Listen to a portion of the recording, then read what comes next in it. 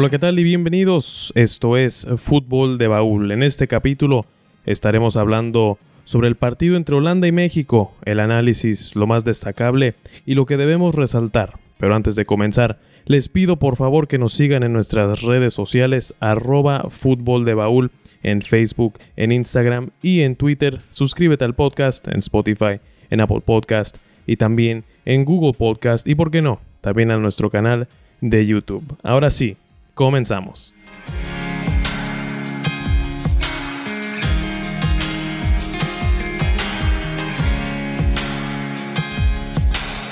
Hoy se jugó el partido amistoso entre Holanda y México en el estadio Johan Cruyff de Ámsterdam. La selección mexicana termina imponiéndose a la holandesa 1-0 con gol de penal de Raúl Jiménez. Este fue un partido muy interesante. Sabemos que hay cierta historia entre estas dos selecciones, pero al ser un partido amistoso quizá no esperábamos la misma intensidad que si fuera un partido oficial. Fue un partido parejo, fue un partido en donde hubo momentos que la selección mexicana era superior a la selección holandesa, particularmente en esos primeros minutos, en los primeros 15 minutos, la selección mexicana presionaba, la selección mexicana hacía su partido, y no dejaba que hiciera su partido la selección holandesa.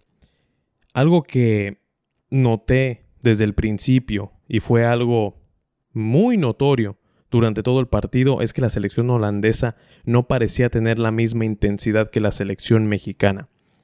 Y al no tener esa misma intensidad, perdieron la batalla en el medio campo. Y sabemos que en un partido de fútbol, si no tienes control en el medio campo, muy difícil que lo ganes.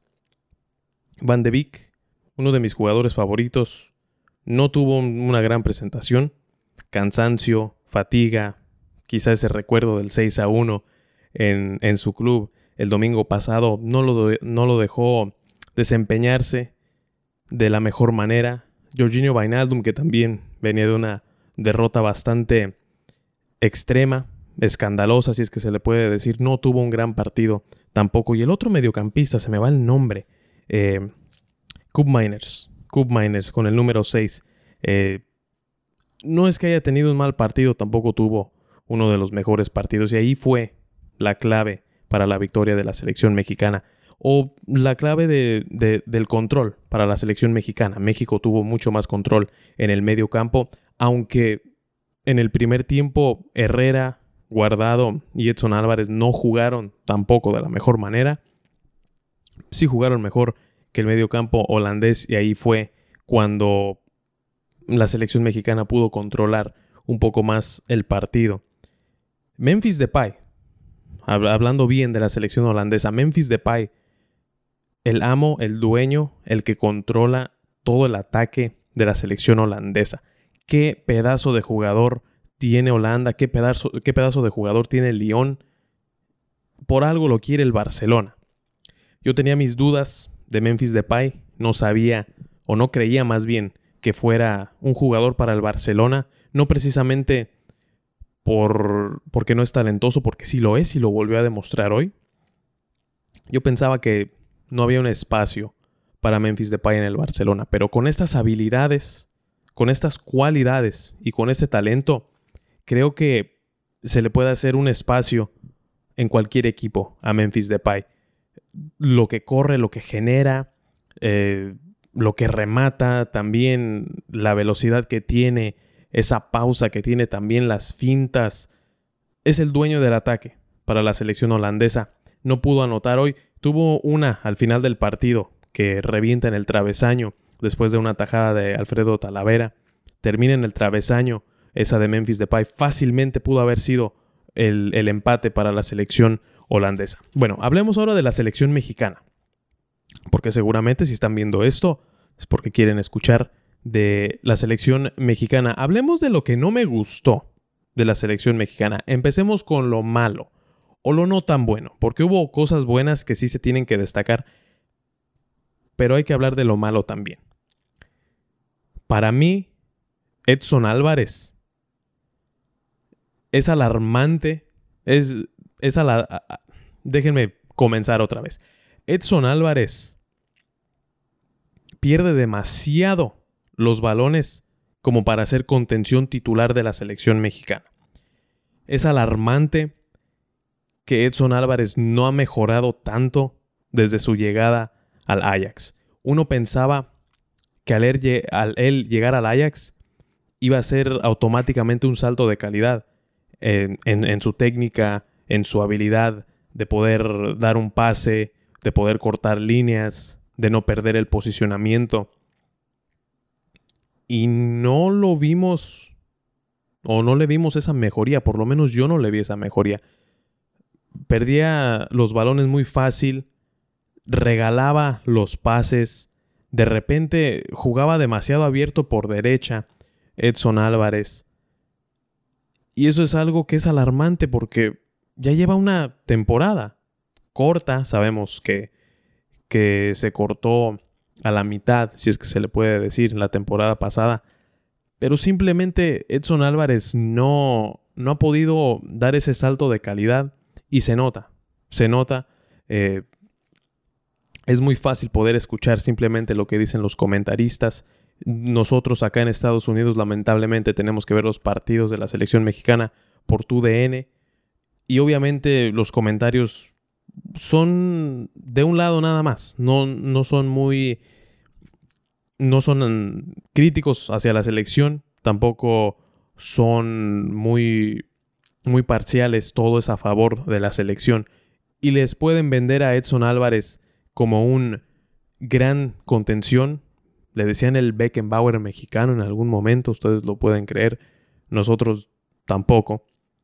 Pero Edson Álvarez pierde demasiado la pelota y no tiene la calidad como para ser el medio centro de la selección mexicana. Y me imagino que Gerardo Martino también lo ve y de alguna u otra manera tiene la presión para meterlo al once titular. Algo que tampoco me gustó fue el rendimiento de Rodolfo Pizarro. Creo que hoy demostró por qué no ha ido a Europa y por qué no va a ir a Europa Rodolfo Pizarro. De nuevo, uno de mis jugadores favoritos de la Liga Mexicana en su momento, ahorita en la MLS obviamente. Pero Rodolfo Pizarro hoy demostró por qué es que no va a ir a Europa. Se le veía un ritmo distinto, como que le faltaba un paso para llegar ahí a donde estaba, al ritmo donde jugaba el Tecatito Corona, donde jugaba Raúl Jiménez, que por cierto, Raúl Jiménez, la velocidad que tiene Raúl Jiménez, eso es lo que pasa cuando juegas en la Liga Premier ante defensas verdaderas y no defensas de gelatina. Pero Rodolfo Pizarro le faltaba velocidad, le faltaba ese último paso, como que no estaba al mismo ritmo que los otros dos atacantes. Y eso pasa cuando juegas en la Liga MX y cuando juegas en la MLS. No estoy demeritando a ninguna de las dos ligas, pero creo que es muy cierto y nosotros nos estaríamos mintiendo si no creemos que el fútbol europeo o las ligas europeas no son superiores a la de México y a la de Estados Unidos. Nos estaríamos mintiendo y no nos estaríamos haciendo un favor mintiéndonos. Creo que es muy obvio. Rodolfo Pizarro, una que otra jugada sí, pero de repente le faltaba ese ritmo, le faltaba ese último paso, le faltaba la velocidad. No se sincronizaba muy bien con Raúl Jiménez y con Jesús Corona. Y bueno, dos de los mejores jugadores, yo diría, de la CONCACAF que están en Europa, Raúl Jiménez y Jesús Corona. Es difícil y más cuando solamente tienes unos cuantos entrenamientos. Así que no le culpo completamente a Rodolfo Pizarro porque también es justo mencionar que no jugó en su posición. Usualmente cuando Rodolfo Pizarro juega de titular, juega como 10. Y a Gerardo Martino no le gusta jugar con un 10. Él juega con un 4-3-3, se casó con el 4-3-3 y de ahí nadie lo mueve. Y está bien, no hay problema. Si quiere que perfeccionen el 4-3-3 en la selección mexicana, me parece muy bien. Es mejor que estar cambiando de línea de 3 a línea de 4 a línea de 5 y luego otra vez a línea de 3. Prefiero 1000 veces eso que mantengan ese esquema y que lo dominen. Pero en este esquema, Rodolfo Pizarro simplemente no da. No da porque el rol o las tareas que tiene como extremo por izquierda es de quedarse como extremo. No puede jugar hacia el centro como James. Dimos el ejemplo en el capítulo pasado.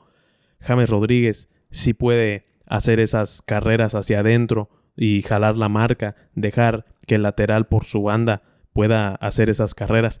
Rodolfo Pizarro en el esquema de Gerardo Martino, no puede hacer eso. Y está bien, porque eso es lo que quiere Gerardo Martino, pero sí sale perdiendo un poco Rodolfo Pizarro. Pero igual creo que la calidad del jugador se demostró hoy. No es un mal jugador, para mí sigue siendo un excelente futbolista, pero yo creo que ahí con la calidad se mostró por qué es que no juega en Europa. Ahora hablemos de lo que me gustó, lo que sí me gustó de la selección mexicana. Mantuvieron un nivel regular durante todo el partido. Eso nunca pasaba con el otro técnico, con el técnico colombiano, que nunca lo voy a volver a mencionar. Nunca pasaba, eso no pasaba. Ahora sí, 90 minutos estuvieron así, de repente bajaban un poquito, volvían a subir.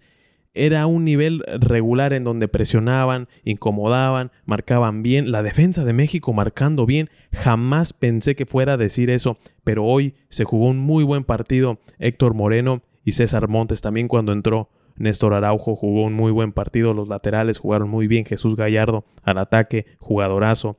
El Chaca Rodríguez defendiendo también muy bueno. La línea defensiva de México jugó muy bien este partido. Eso también contribuyó al éxito de la selección en este juego. Pero presionaron, incomodaron, generaron y ganaron ante un rival muy difícil. Que sí, no es la Holanda de hace 10 años que fue a la final del Mundial, pero sí es una selección difícil. Es una selección que le incomoda a cualquiera de los grandes. Es más, yo seguiría considerando a Holanda como una de las selecciones grandes de Europa y del mundo. ¿Por qué no? Porque tienen historia y tienen muy buenos jugadores en la actualidad. Otra cosa que me gustó, la actuación de Jesús Manuel Corona. Por Dios, qué jugador. ¿Qué jugador es Jesús Manuel Corona? Decirle Tecatito es como, no sé, no me gusta decirle por su apodo. Este es el señor Jesús Manuel Corona. ¿Qué jugador es Corona? ¿Se acuerdan que en el Porto como que no le encontraban un lugar? Se abrió la vacante de lateral derecho y se convirtió en el mejor lateral derecho de la liga portuguesa, convirtiéndose también en el mejor jugador o por lo menos en el jugador más valioso de la liga portuguesa. Ese Jesús Manuel Corona jugó hoy con la selección mexicana y muy rara vez juega un mal partido Jesús Manuel Corona con la selección mexicana. Hoy, obviamente, también se aventó un verdadero partidazo. Regateaba, se quitaba uno, se quitaba dos, se metía, tiraba fintas, los defensas se iban para un lado, él iba para el otro, desmarcaba, desbordaba, remataba, daba pase, gol. Jugadorazo Jesús Manuel Corona. Un gusto, es un placer verlo jugar. Y más porque es mexicano, obviamente, y lo tenemos acá en nuestra selección. ¿Qué jugador, qué partido se jugó, qué partido se mandó Jesús Manuel Corona? Y ya para terminar, Alfredo Talavera. Me pregunto yo, si no existiera Memo Ochoa y si no existiera JJ Corona, lo más seguro es que Alfredo Talavera sería el arquero titular de la selección mexicana. Es un muy buen arquero. Y recuerden también que cuando surgió como joven en las Chivas, Alfredo Talavera era para sustituir a Osvaldo Sánchez en un partido que, si no me equivoco, lo expulsaron a Osvaldo Sánchez en un superclásico, se lesionó, algo así. El chiste es que siempre ha tenido competencia muy difícil Alfredo Talavera y ahora no pudo ir a la convocatoria ni Memo Ochoa, tampoco pudo ir JJ Corona. Se abrió la vacante y ahí está. Un muy buen arquero. Esa tajada que tuvo al final del partido, antes del remate de Memphis Depay que mencionaba hace unos minutos. Una tajada muy buena, de un arquero muy bueno que ha tenido una temporada muy buena con Pumas. La gente de repente, no sé, pensaba que su carrera ya iba hacia abajo y quizá ya estaba muy muy cerca el fin de su carrera, y más cuando se fue a los Pumas, cuando lo corrieron del Toluca, porque eso fue lo que pasó, lo corrieron del Toluca, pero no le importó, siguió mostrando su calidad, y vaya, que tiene bastante calidad Alfredo Talavera.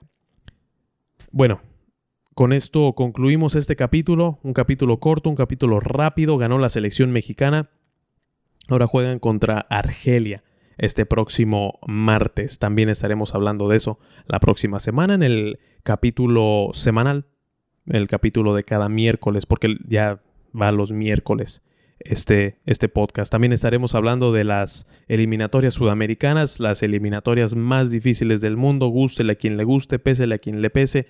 Las eliminatorias sudamericanas son las más difíciles del mundo. Si no, pregúntenle a los argentinos, a los brasileños, a los uruguayos, a los chilenos, a los colombianos. Pregúntenle a todos ellos y les van a decir que son las eliminatorias más difíciles. Es todo de mi parte. Muchísimas gracias por sintonizar a este podcast, a este capítulo especial, porque fue un capítulo especial. No siempre vamos a tener de a dos, pero juega la selección mexicana y claro que vamos a hablar de ella. Mi nombre es Alex Pérez, síganme en Twitter, en Facebook y en Instagram, @AlexPérezFC, como si fuera Fútbol Club, pero nada más es FC. Y síganos en nuestras redes sociales, @Fútbol de Baúl, en Instagram, en Twitter y en Facebook. Nos vemos la próxima semana. Cuídense.